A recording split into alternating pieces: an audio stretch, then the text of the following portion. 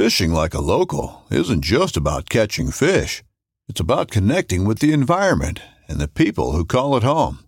It's about hearing the stories and traditions that have been passed down for generations and sharing unforgettable moments with the people you meet along the way.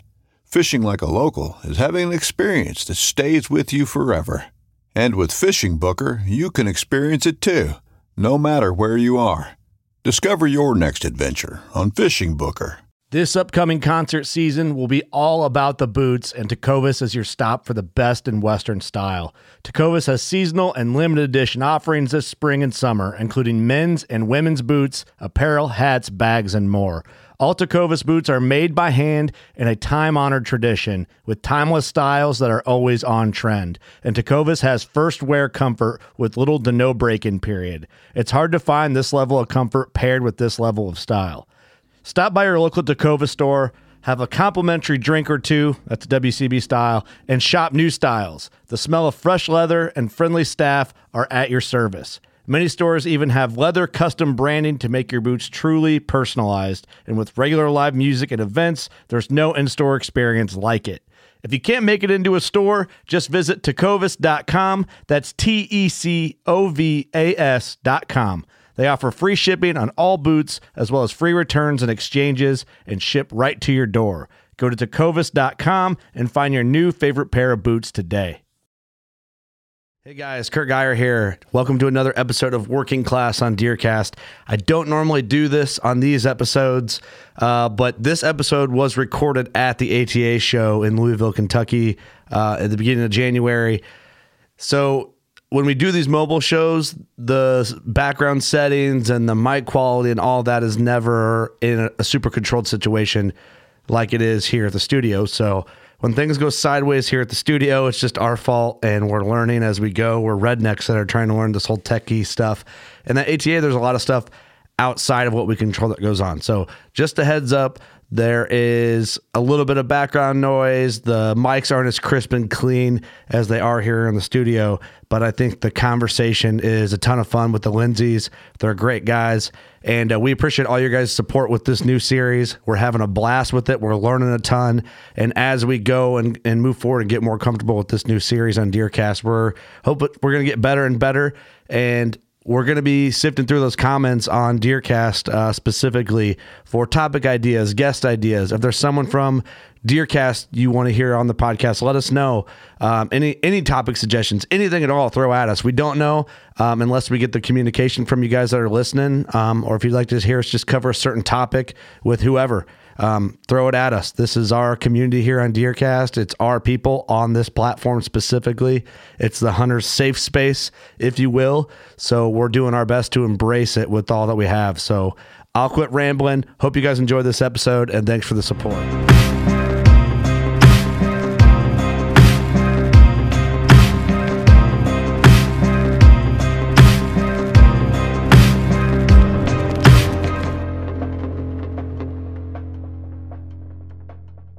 ATA show 2022. I think it's day 2. Feels like day 8 already. Yeah, it's been a long one already. We got the Lindseys back on the podcast in the booth. What's up, fellas? What's up, man? Hey, it's been a while since we got to hook up and do a podcast because, a couple of years, right? It seems like now. Yeah, I'd say it's 2 years. Which is crazy to think that much time has gone by. But yeah, you guys come a long way in 2 years. We're working hard, man. I appreciate that. Well, you jumped on early with us. Remember we chatted about lining up with the first podcast several years ago, and we were in our first studio in Girard. And you weren't in person. You would have been. It was a closet, is what our studio was there. Right. So now it actually might be worth coming to check out if you guys are in the area. But no, I appreciate you guys came on early, so you gave us a chance, and it's kind of cool. Now we're in with the Drury family a little bit, and we were talking this morning, like, which dream was it? Dream Season, Working Man. Yeah, well, Dream Season, Celebrity was the first one. That was the first one. And we did. Well, then what was the next one called? It was just Dream Season. Yeah, just Dream Season. Just Tim Sylvia was on your guys' team, right? Yeah, that's how we got to be buddies with Tim. And I think he's from your guys' area somewhere. Yeah, he actually, right in. Yeah. I mean, I've hunted with Tim on his farm in Iowa, and he's real close, half hour roughly from where we're at. So we made lifelong friends at that show, and Drew gave us the platform to to where we are today, no doubt about it. But dream season was a lot of fun. It was a different type deal because you're hunting and it's competition. It's probably doing it for all the wrong reasons, but we were very competitive guys. Yeah. And that drove us, and that drove that whole team. We was on a team full of killers. I mean, we killed every year. It was $25-$30 that those 3 or 4 teams killed, and it was fun. It was good old days, Did that seem like a lot when you guys first started doing that with like cameras in your face and like having, or have you guys always done that or used to it? Yeah, we've kind of done that before. We filmed with jury for a few years before that, and then dream season was kind of the last 4 or 5 years, I guess. But yeah, it was. Yeah. It's something we were kind of used to at that point. Yeah. So it wasn't like any shock. I feel like if we got through, I mean, you're like you said, you were with them and all that, so it wasn't like this big thing. But it'd be hard to like get used to being on camera all the time. And like podcast simple for us, but you get in front of a video camera, I feel like it's easy to be like get robotic real fast. Yeah, everybody changes. You turn that camera on, I don't care who they are, man. I'm like filming my wife, and I'm like, who is this person? I was like, I've never heard you talk like that. Relax. Just be yourself.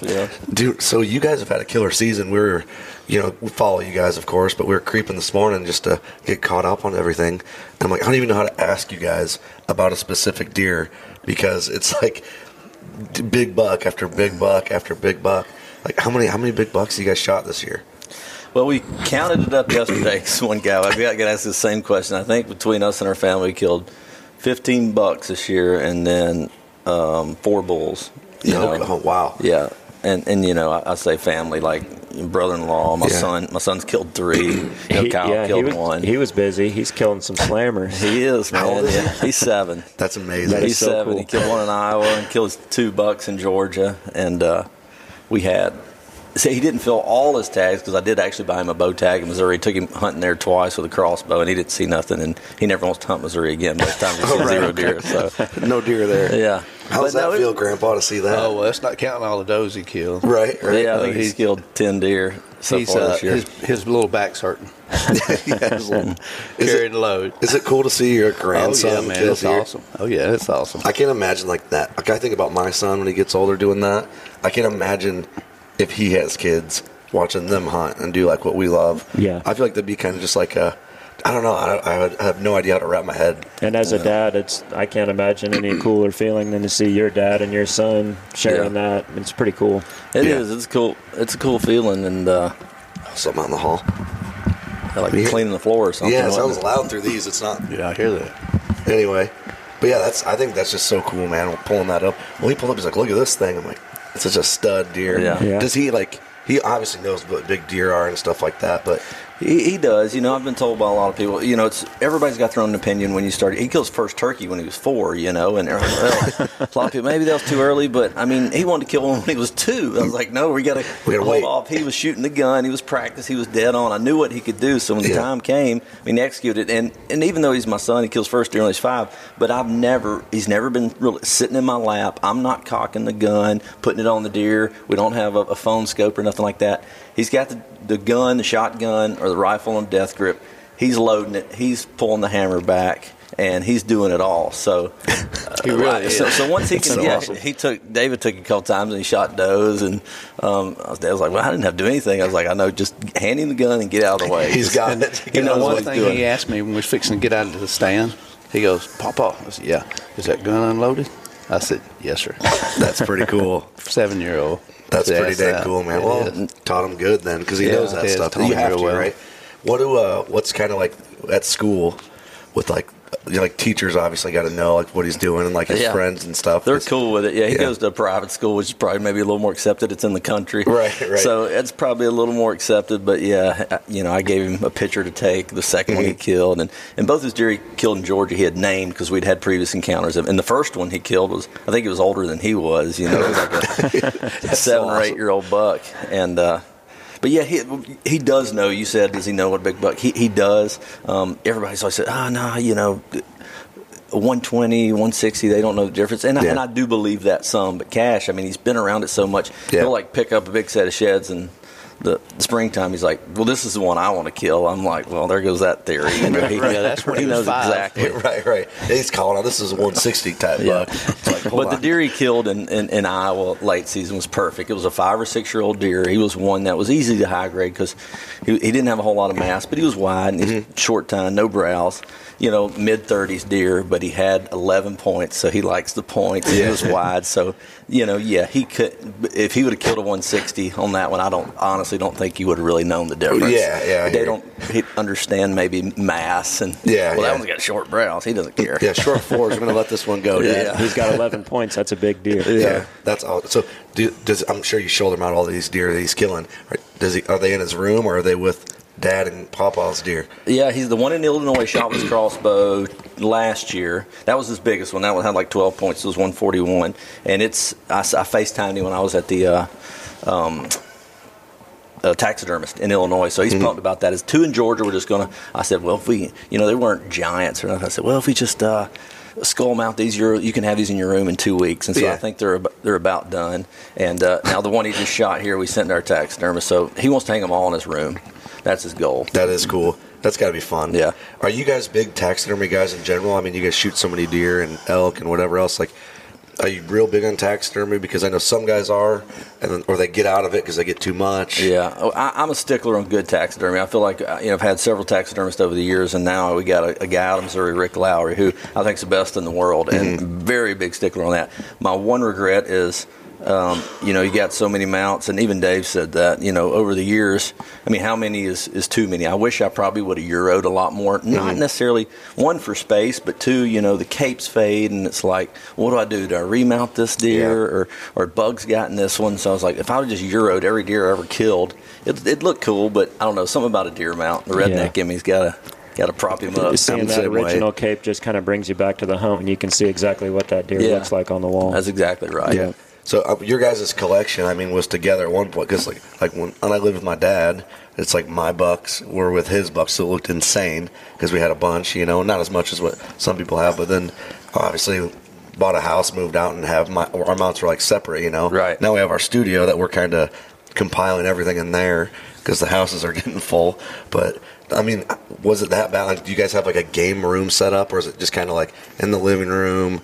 You know what I mean? That type of thing. Yeah. Mine's set up in my family room. I mean, I got a real high ceiling, and I got all my mounts up high, and I got a bunch of pedestal mounts. But it's kind of like, when's enough? But when you go kill that deer you've been hunting for 2 years, and you're like, I'm not going to just, hero him. I'm going to mount him just because he's beautiful. He's got a perfect cape. So, I mean, it's never ending. It's hard not to. I just like that question because I love taxidermy. I think it's cool to like see people's setups and why they chose what form, and just, I don't know. I just think that's part of the fun of it all, and that's what you enjoy forever after you get them. Bring them back to life. Yeah. And we split ours up. Because he had so many. I was like, look, take these down, put yours up. Right. And so I'm in the process of building me a trophy room, and I got, in my mind's eye, what I want it to look like. It's going to be awesome, but like a Tom Miranda style trophy room. Have you seen his? It's like a room like this that we're in, just like full from floor to ceiling. Yeah, I don't quite have that, but I got a bunch. I don't know how many we were figuring up the other day, how many we had, and it's a lot. But it's just where do you put them all? So trophy room. Give me a number on shoulder mounts. Like, what do you think you have? What do you got, Dave? You ever counted them? Probably 40. 40? You got way more than that. You think? I got 80-something. 80? Yeah. I'd have to pull my picture out and look at it. I just threw out a number. Yeah. He's probably got 100. But that's awesome. Why this last few years, and I'm not saying there's not a number. It's like, if he's 150, I got to mount him, or a euro. It's just like what that deer means a little more to me, or something like that. Or sometimes you get those darker skulls or more mass. I'm like, I want to look cool on a euro mount. But when I build my trophy room, and you guys may have an opinion on this, but my plan is I don't want so many deer just get lost in all these trophy rooms. And down in Texas, these guys are complaining about it because they had the greatest collection of mounted deer I've probably ever seen in my life. But they get up so high, you lose that. You're looking at the bottom of main beams. Yeah. And so just a 200-inch deer just doesn't look that big. But when they're down on the level, so that's my goal, is to kind of stair step them, have them one about head height, one about chest height, and that's going to take your room up, and that's going to kind of limit what you can do. But to just be able to see and almost touch them, it just, to me, that just means a lot more. I agree with that. And we even talked about this because this year at our studio we had both your big bucks, my buck, Doug's buck, Eric's buck, all these other deer that we killed, and they're skull plated or skull mounted because they're going to the taxidermist. But in the meantime, we bring them back to the studio to play with them, and it's almost like, how fun would it be to just kind of have them all skull plated, because you can pick them up and touch them like a shed. Like a shed, you can appreciate it a little more. Yeah. And that's just kind of fun to like hand them off and like, I don't know. So it's cool, but then I think you'd regret not shoulder mounting some of them big deer. But I think just to handle them, the appreciation's a little different than just looking at it on the wall. Yeah. But just need the money to be able to replica every one of them, so you get the best of both worlds, right? Yeah, there you go. that would be cheap.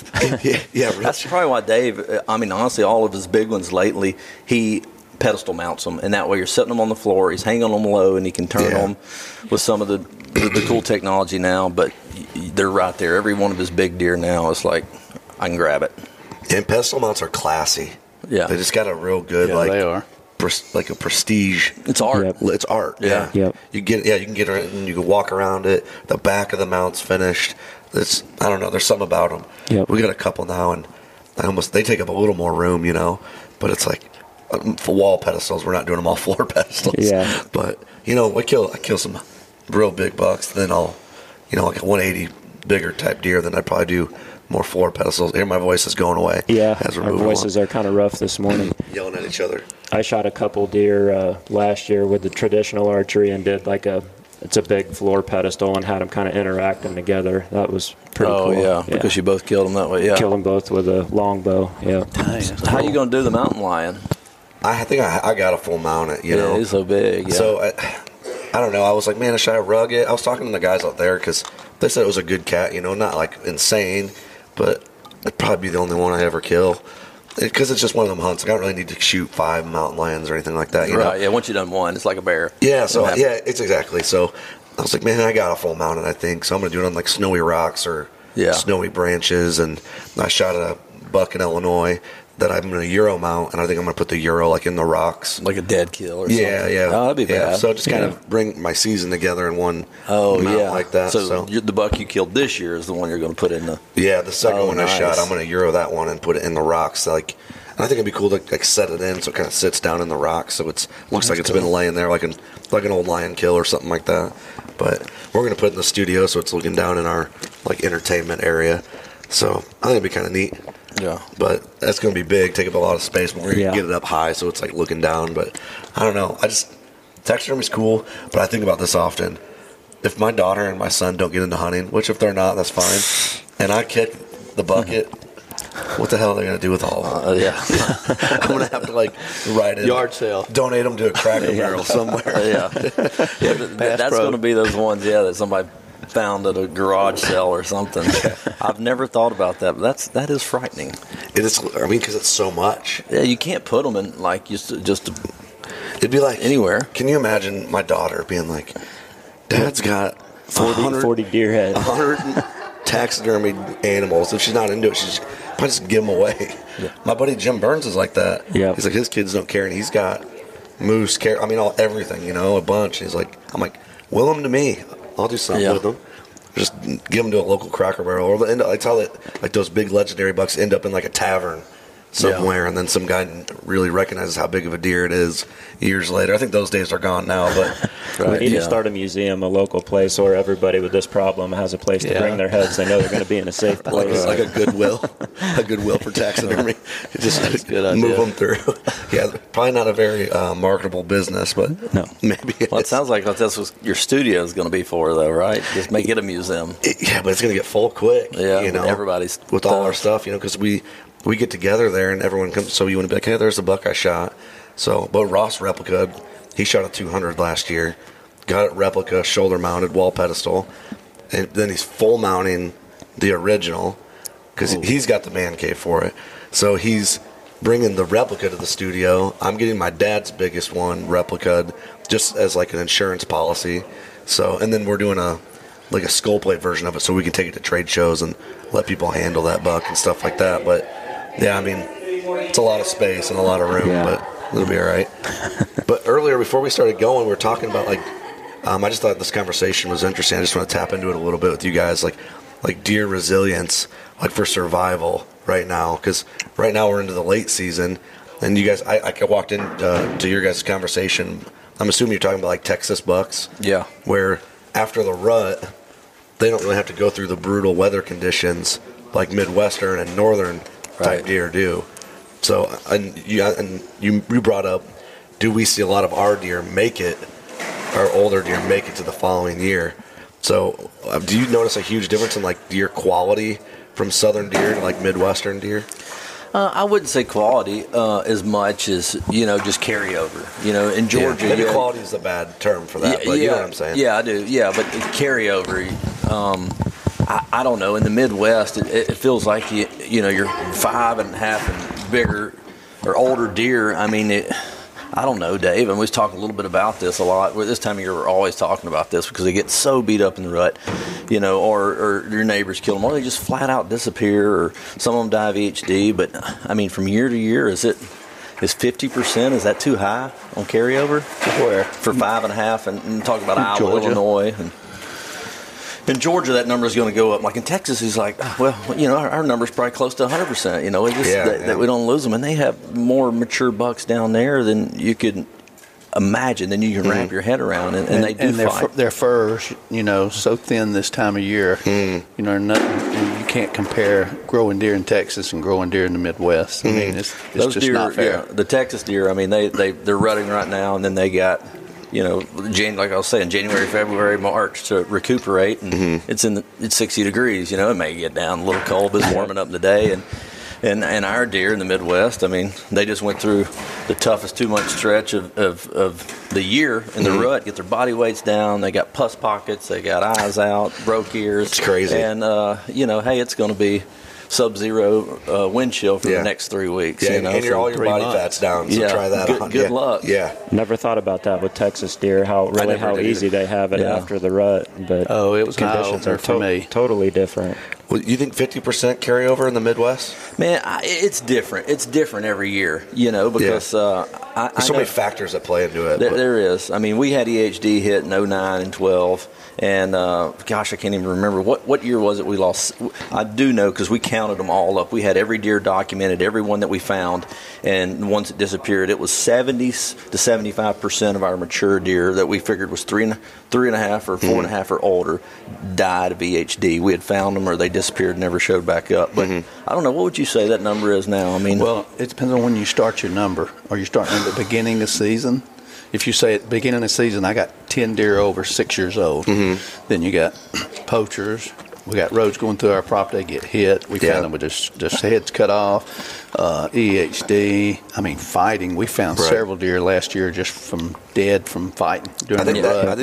We're going to kill some of them. Right. Neighbors going to kill some. Yep. And so you throw all that into play. 50% might be generous sometimes. Yeah, when you really start thinking about it, you're like, gosh, it couldn't be worse than that. But then when we start thinking about it and really looking at the deer that we kind of had on the hit list and where they're at now. Yeah. One of them shed early. Is he going to make it? And one of our big things is some of our deer just disappear. Yeah. We don't know where they go. We don't know if they're going to come back or what happens. So do you count those deer? I mean, because they may show up the next year or something. Yeah. And really, you don't need to count. 50%. You don't really need to count it until they show back up in velvet next year. There's some creep. We may think it's 50% now. Go velvet, we got 25%. I started keeping up with them last year.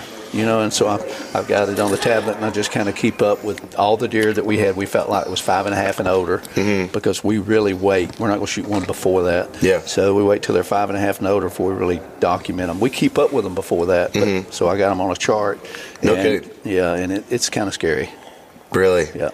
It's tough to get a deer that old. Yeah, right. Yeah. I just think that conversation is really interesting. Like, how many times you find a dead buck during shed season, and I don't know, you just think someone shot him and he was wounded, but like fighting injuries is probably like a pretty high percentage of like buck deaths because it's kind of a bad design.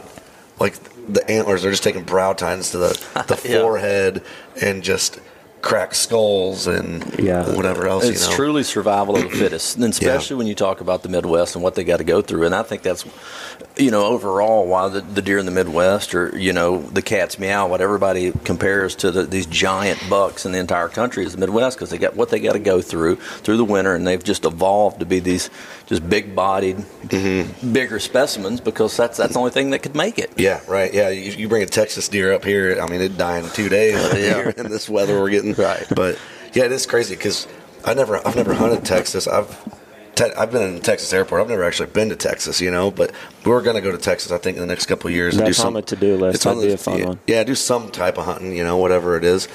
And I just never thought about that. Like after the rut, when they ran down, they're kind of just, I don't want to say sitting with their feet up, but they kind of are in comparison to what these deer are going through. Especially, imagine having your skull full of pus, and then you got to be outside in like 0-degree weather, and then find food and avoid coyotes and everything else. It just wouldn't. It's a tough life. Yeah, for the day that they drop as a fawn, they got something after them. Yeah, a turkey's even worse. We won't get into that, but they got a rough life. I mean, it's the truth of the matter. They're a great animal, the greatest big game animal in North America, but they got a tough road to hoe to get to 7.5. Because at the end of the day, a 7.5-year-old buck, and this is different everywhere. This is different even in Iowa. Some guys I was talking to a couple of days ago who I respect a lot, but we feel like 7.5 to 8.5 is the biggest that buck will ever get. Typically, if you just look at all the ones, but there's not that's a small sample size, because to get one to that has to almost be a miracle. Yep. Yeah. And so one day, this is a couple of years ago, me and Mark Drury, three of us, was sitting around talking, and it was like, man, you know what? I think you start counting all the bucks, you got to have 100 bucks to get one to that 7 or 8 age. In the Midwest. Once you start figuring, every little spike, and you start counting them all up, okay? And every other one of those 7 or 8 year old bucks is going to be not a junker, but 140-inch 8-pointer or 135-inch 7-pointer. So honestly, you about have to have 200 bucks, and this is not like science. This is just what we kind of came up with. You got to have 200 bucks to come up with one buck like a big chocolate that made it to 7.5 and was at the biggest he's ever been, and probably was going to go downhill after that, or he may have had one more good year to actually hunt. Because that's, at the end of the day, that's what you really want to kill. You want to kill a buck you feel like, man, I took him out on the top. He was never going to be any bigger. Right. Yeah. But that's just all the stars have to line up. We won't get into that, but it's interesting to think about, though. I just love that type of conversation. Well, we talked about this a while back. I can't remember who said it. Maybe you'll remember, but they say, who the hell? Maybe Bill Winke, but I'm probably wrong on that. Saying that bucks want to be like 140 is like, that's like what the potential of a deer wants to be. Genetically, anything bigger than that is like a specimen. Right. Like on an average, like how humans are, or 5'10". Like that's like average height roughly. Anything bigger than like your exceptional height a little bit, so like bucks want to be. Does that make sense what I'm getting at? Yeah. I can't remember how he quoted it. Not every deer is going to be a 170 when they max on. I mean, the average deer when he maxes on at 6 or 7 years old is going to be a 50 type deer. Yeah, 40 or 50. That's what made me think of it, kind of what you were saying, because you get an 8-year-old buck and he's just 135-inch 8. Sometimes that's just what it is. That's what he is. Yeah. And he's one of those that either got high graded by the neighbors because they were hunting a bigger one or something like that, and he didn't get shot. But I mean, just to you take like the deer Goliath, for instance, the deer that we get asked about more so than any other deer. And when David had that encounter with him, when he was 7.5, and he was 230, or no, he was 240. No, he was 9.5 then. I'm sorry, he was 9.5. Because at 7.5 he was the biggest. He went down to 210. If you can go down at 8.5, and then at 9.5 he was the 230s or whatever. But that deer, when he was 6.5, he was 205 or 210. We have those sheds. So anybody in their right mind, if deer would have walked out on me, and I would have shot the deer, For sure, know. Yeah. But he didn't move. He was a nocturnal buck. Or one of our neighbors knew a little bit about him. He had an encounter with him when he was 7 or 9. I don't remember looking back. 9. And but he'd only been seen like 2 or 3 times ever. Mm-hmm. So for that deer, obviously was the Michael Jordan of bucks, because he grew that. Mm-hmm. But had he been a deer that moved, he would have got whacked at 5 or 6 or something like that. So that's kind of next level thinking. But that deer, like, in Iowa, you do you put out a mineral block or pile of feed, big time, whatever, to try to get them to come in and get pictures of them. Well, that deer, it wasn't. You couldn't. Yeah. He wouldn't come to that. And an old timer up there told us that deer didn't like corn. That's right. Never could get a picture of him on corn. Not one time, us or the neighbor who I knew had a couple of feeders out. And I had a picture of him one time on a scrape. He didn't see the camera.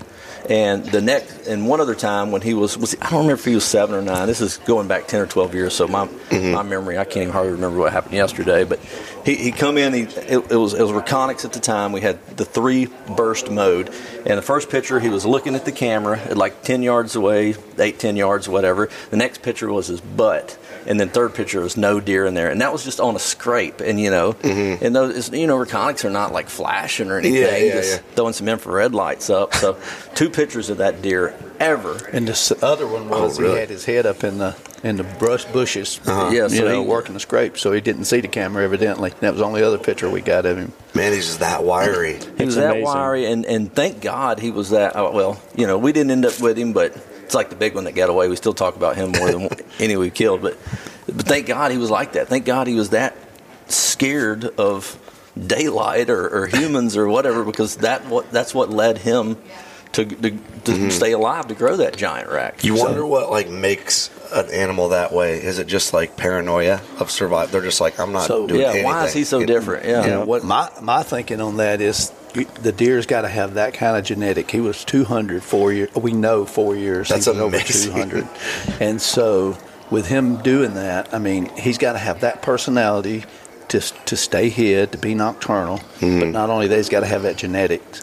Yeah. And now that was back in from 7 to 10 or till 9, or from 6 to 9 is when we have most of the history and encounter stuff that happened with him. And so since that time, a lot more people are hunting. You're on the map now. Everybody's hunting around you. Everybody's trying to find a pocket somewhere they can squeeze in, and it's kind of harder for the deer to be able to do that. You know what I'm saying? Somebody's in every wood lot where normally they could have a little sanction it. And everybody's putting in food plots now, and everybody's doing and everything. So it's smarter hunters, You're smarter and you handle things differently. And I mean, we've learned a lot in 10 years. That but I never would think that if deer was alive now, we'd kill him. He'd still be kicking our butt. But however, we do have one deer that Jeff had like 3 years ago that he was filming, had his eye out, and he filmed him. I think he was 4 or 5 then, and we hadn't seen that deer again until this year. He showed up midday. No, he did show up last year. Oh, he did? Yeah, late season. But that's the kind of deer right there. He may not have the genetics, but he's kind of got the personality. Got the personality for the survival. Okay, let me ask you this, then we'll close at the pod. This might be this question will either go over really well, or you guys are going to look at me like, what the hell are you talking about? Yeah. I'm going for it, though. If you put yourself in the mind of a deer, do you think you could get past you as a hunter? Does that make sense? Right, yeah. Just if you think about it, now you got to factor in deer things. The rut, you only get to do that. Yeah, no, I'm a couple weeks of the year, so you got to move. I'm dead by Halloween. Yeah. But you think you could survive through a skilled bow? I'm not that smart. I'm dead October 10th. It'd be hard to stay in that little 30-acre sanctuary for my whole life. Because you got to eat. Yeah. You got coyotes. You can only look at so many trees. You got to move around and check things out. David is like the ultimate survivor. Yeah, I would say he's the Goliath. No, you're putting yourself in a position to say, "Oh, I'm smart," or "Oh, I'm not smart." But this is what I think I found out over the years with a deer: is that whether it's the rut or if it's the food or the women. That's what gets them in trouble. Yep. And if you ever watch deer, and what I've kind of learned from them is you can almost watch them and tell before you kill them that they're making a mistake, and that sometimes they'll stop. They kind of know they shouldn't be doing it. Just like that, and they think. You don't know what they're thinking, but sometimes I think they're thinking their instinct is telling them to do this. Yep. And they're ignoring it a little bit. I'm letting my guard down here. I know better, but I'm doing it anyway. I just got through with this one doe. I got to go to the next one. Yep. That's really interesting. there they go, and it's almost, they'll hesitate if you ever watch them, and they'll stop and look and just hesitate for a little bit, and in their mind they're probably thinking, don't do that. Yep. I know exactly what you're talking about. That's my girlfriend. That's like, That's my girl.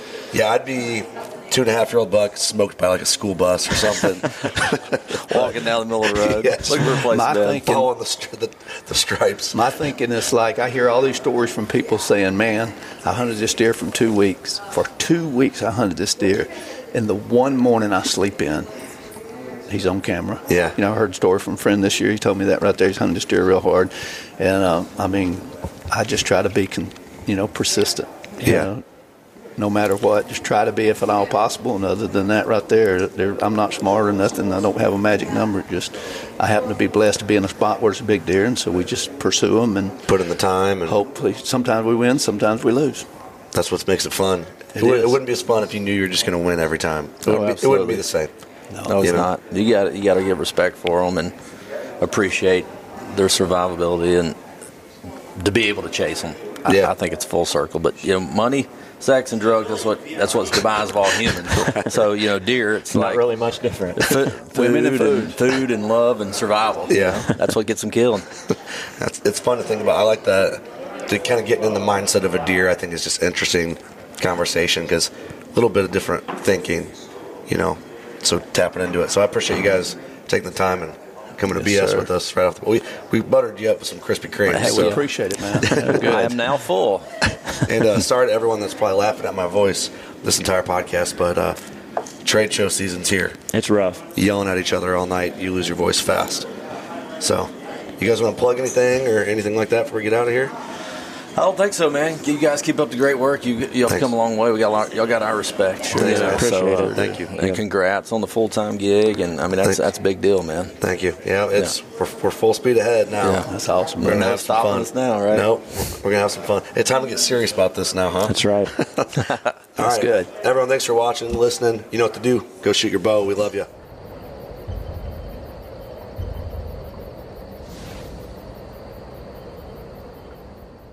Hey guys, another Giant Tracker segment. This one I'm a little more familiar with because we know Kyle. What's up, man? How's it going? Good. Long time no see. Not really. Yeah. So Kyle Leonard from Iowa, thanks for doing this again. He was just in the studio and we did a full length working class bow hunter podcast on another DeerCast related giant that you killed, which is, I think, you measured it and then we remeasured it right after that podcast, like 192 and some change, right? 190 and 7/8. 190 and 7/8. Just a giant. I'll put a link to that episode in this description for DeerCast and YouTube and stuff. And I'll throw some overlays, cover art and all that here. Absolute stud of a deer. And congratulations on that again. Thank you. And so I think we were going to a trade show. Might've been ATA or something like that. And Doug's like, well, Kyle killed another stud and you did. So, not long after. So talk about that buck a little bit. The second one. Yeah, I had been ever since I shot my deer with a bow. I was on the fence on shooting him earlier in the year, and I was just, I said it's going to be that big deer or bust with a bow, and that was my goal the whole season. And then, so this deer was a regular from velvet all the way up until I shot him. I'd get a couple times a week. He'd be there was two real good spots, late season that I had. And that was, I was focusing in on that. And it took me all the way till the last weekend of season. Shot him on the Saturday. That's a way to close it out, man. Yeah. And it was the first time I ever took my daughter out with me. So it was. She was actually with you? Yeah. Yeah. It was even more special. So. Oh, that makes it even better. Yeah. Way better. You could have shot any deer. It would have been cool with the fact that it's like a good, how big a deer is it? We got him at 152 and 7/8. Yeah. That makes it even better. That's a stud deer no matter where you hunt. Yeah. We were, I wish I would have been recording. We were watching some does out in the field, and all of a sudden he just popped up out of nowhere, and she looked at him and said, "Daddy, you need to shoot that deer." Okay. How old is she? She's 4. Oh, that's so cool. So was she like, has she been around big deer like that at all? Or she, what was her reaction when she saw this buck? She was excited. I mean, yeah, she always sees does, we go drive around that area right outside of town here. There's all kinds of deer and she likes watching them, but yeah, she'd never seen anything, like that. Yeah. She'll look through trail cam pictures with me and she'll be like, Dad, that's a big deer. Yeah. So. Yeah. You wonder if the youngsters know like how big a deer, I know they don't know that's 150 or that's 170, but you just wonder how they view it. You know what I mean? Cause I remember when I was young, everything was a giant buck, no matter what. Yeah. Well, we actually had some other ones come out in the field after the fact. And she's like, that one's not as big. So, I mean, I guess he kind of knows, but yeah. Yeah. So that's awesome, man. So I didn't realize your daughter was sitting with you when you were hunting. Yeah. So tell me what happened. I mean, so what were you using, a muzzleloader or shotgun or? Muzzleloader. This is actually the first buck I've ever killed with my muzzleloader. So I had a heck of a season. My biggest deer ever with a bow, and then my first ever buck with a muzzleloader. Shot some doe with your 4-year-old. That makes it even sweeter, man. Right. So you had this buck. How long have you known this deer leading up to this hunt? Actually, he was on my radar last year. I seen him in that same spot last year, and I videoed him, and I was like, man, he could really do something next year. And he put on a pretty good amount this year. I'd say probably I have to remeasure the sheds. I actually got them right here. Yeah, show them off. But awesome. Yeah, same frame and everything. You can definitely tell. Yeah. And he actually flipped the sides that he had the crab claw on this year. So it was kind of weird, talking about that other deer of mine. He actually flipped sides on some of the characteristics of him. It was kind of odd to see, that both of them deer, flip flop sides. But I wonder what that is. That's a question for like Mark Jury. I feel like he would know. If I remember, I'll ask him just to see like if there's any genetic characteristic or like a pattern with that he sees. But I mean, it could just be just random. You know what I mean? Yeah, it'd be interesting. What did this buck your second buck that you shot and the big 190 that you shot earlier in the season? Did you ever have any pictures of them together? I was going to go back and look. I think I do. See, that'd be pretty dang cool. Like you'd have to almost print that out and frame it with the mounts. Yeah, I'd have to, but I'll have to go back and look. There's another deer that he was running with, and the neighbor actually shot him. So awesome. I'd have to look and see. Well, if there's I guess I don't know if that's awesome, but maybe if your neighbor's a good guy, awesome. But it was actually a girl. It was her first time ever going out by herself. Okay, that's awesome. That's cool. She works actually at Old Barn. So. Oh, no kidding! It's such a small world, man. It's crazy. That whole circle over there. Well, I mean, you're in Iowa. That's where big bucks live. So, I mean, dude, both the stories. You were in the studio and did that full length podcast with your first buck, and we put some clips up on our socials of you filmed that deer the year prior. And we showed the clip of it like eating in broad daylight, like beautiful big buck footage. It's incredible. And people were kind of like freaking out and making jokes in the comments like, yeah, I don't care if I'm tagged out. They're kidding around, but man, it would be hard to sit there and watch a buck like that just come in and mill around and eat turnips or whatever he was on and then just walk off. So I'm glad that buck worked out for you. And this other buck, with your daughter worked out. How did DeerCast play like a pretty good role in the success on both these hunts, or how do you normally apply it? Yeah, actually, they both days that I shot those bucks on, they said great.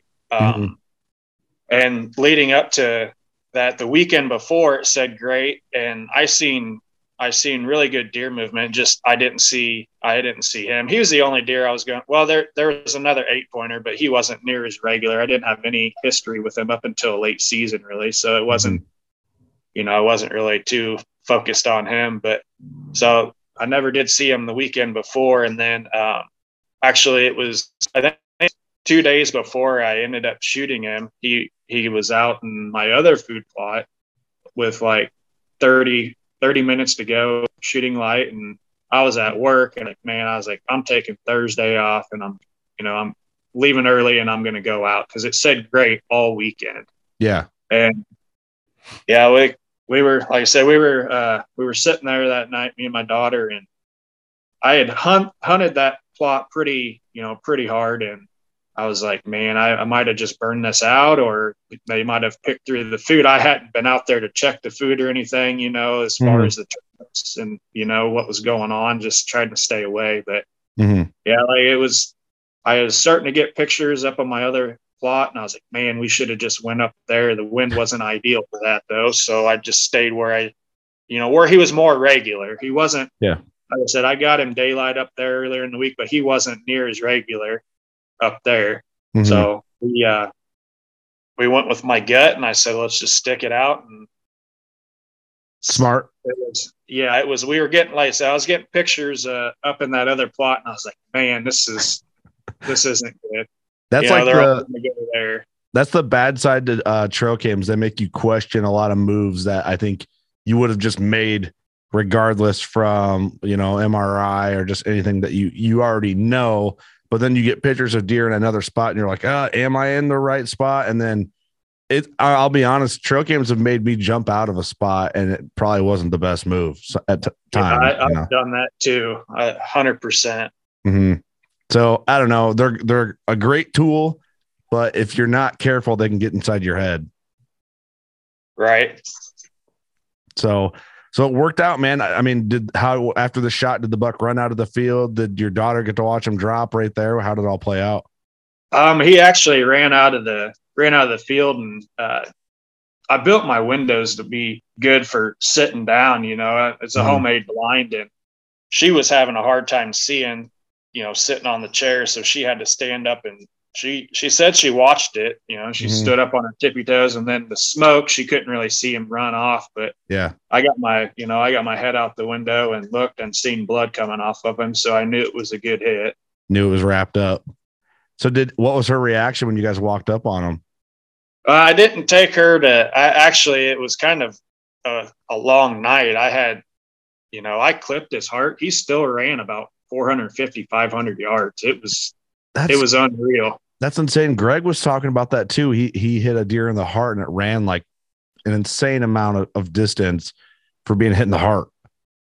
Yeah, it was. And I mean, when I hit, he sprayed, and then you could tell when he just started walking, it was like you took a water bottle and you dumped you dumped blood out with a water bottle walking through. I mean, we had snow, so it was really easy to see. Yeah. Did you have good blood the whole way, the whole track? Yeah, I could look up in the snow and see blood 30, 40 yards ahead of me. No and kidding. He still went that far. I'll have to send you some pictures. Yeah, do that, man. It's kind of like what nightmares are made of a little bit. I mean, the snow made it easier to track them, but when you make a shot like that and you have that blood and you're walking, you made it to the 200-yard mark. At that point, you're like, what the hell happened? Like, what's going on here? And that's the crazy part. I got to about 300 yards, 250, 300 yards. Just, I didn't really, I don't have the step, I just kind of guessed on measuring it with, different but I got up there and I backtracked it back, and it said I had been about 300 yards, and I came up to 3 beds. The first bed, it was, the blood like soaked all the way to the ground. The second one was about halfway through. And then the third bed was just real faint blood. And I lost blood completely after that. I don't know if he packed up, like sat there and it kind of froze up. But then the next day when we went out, we found him, we found blood about 60 yards after that. And it was the same thing after that. It was like you took that water bottle and you started again. Whoa. So it'd be interesting to talk to, I know, I think it's Greg's cameraman that has that blood dog. Yep. Casey. So it'd be interesting to see, if he, if he's ever seen something like that, where they've laid down and, I know deer.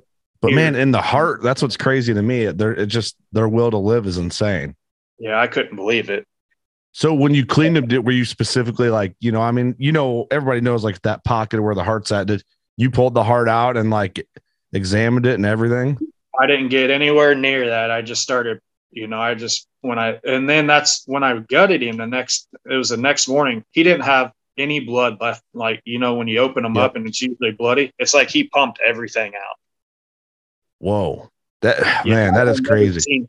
I've never seen anything like it. How cold was it when you shot him, or that night? Oh, it was really cold. I can't remember. It was down in the single digits. Yeah, which is brutal. Like, can you imagine, like, an animal that can take a shot to the heart and then live for that long? Do you think he probably died obviously that night? He died that night. There's no doubt about it. Man, that is wild. You hear stuff like that and you just wonder, like, a lot of certain, not a lot, every now and again you hear about a blood trail that you really don't have an explanation on how a deer made it through or what actually happened. And you just, I don't know, it makes you want to just basically do an autopsy and investigate to see what happened. And, but I mean, so many factors can play in: angle, penetration, like how the leg's positioned, all that, so each situation's unique, but that's what makes blood trailing fun and frustrating. Yeah. Real frustrating that night. Dang, man. Well, you got him and your daughter's with you. That makes it even better. So, man, I just want to get you on quick, man, and tell that story. I'll steer people to that other podcast we did. I thought that was a fun one. We actually did it. It's an audio podcast and video podcast. So if you guys want to check that out, that's Working Class Bow Hunter, and it's on our YouTube as well. So I appreciate you taking the time out of your day, man, to come back and chat with me again, and all the support that you throw at us at Working Class Bow Hunter, man. It means a lot. Thank you. Anytime. Well, go kill 2 more giants next year, and then we'll do this all over again. All right. We'll try. All right. Thanks, everyone, for tuning in, listening, watching. We appreciate you. We'll catch you on the next one. Go shoot a giant.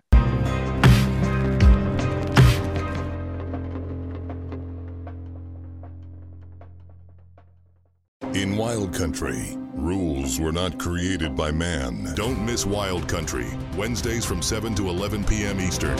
Presented by Primos. Speak the language. Waypoint TV, the destination for outdoor entertainment.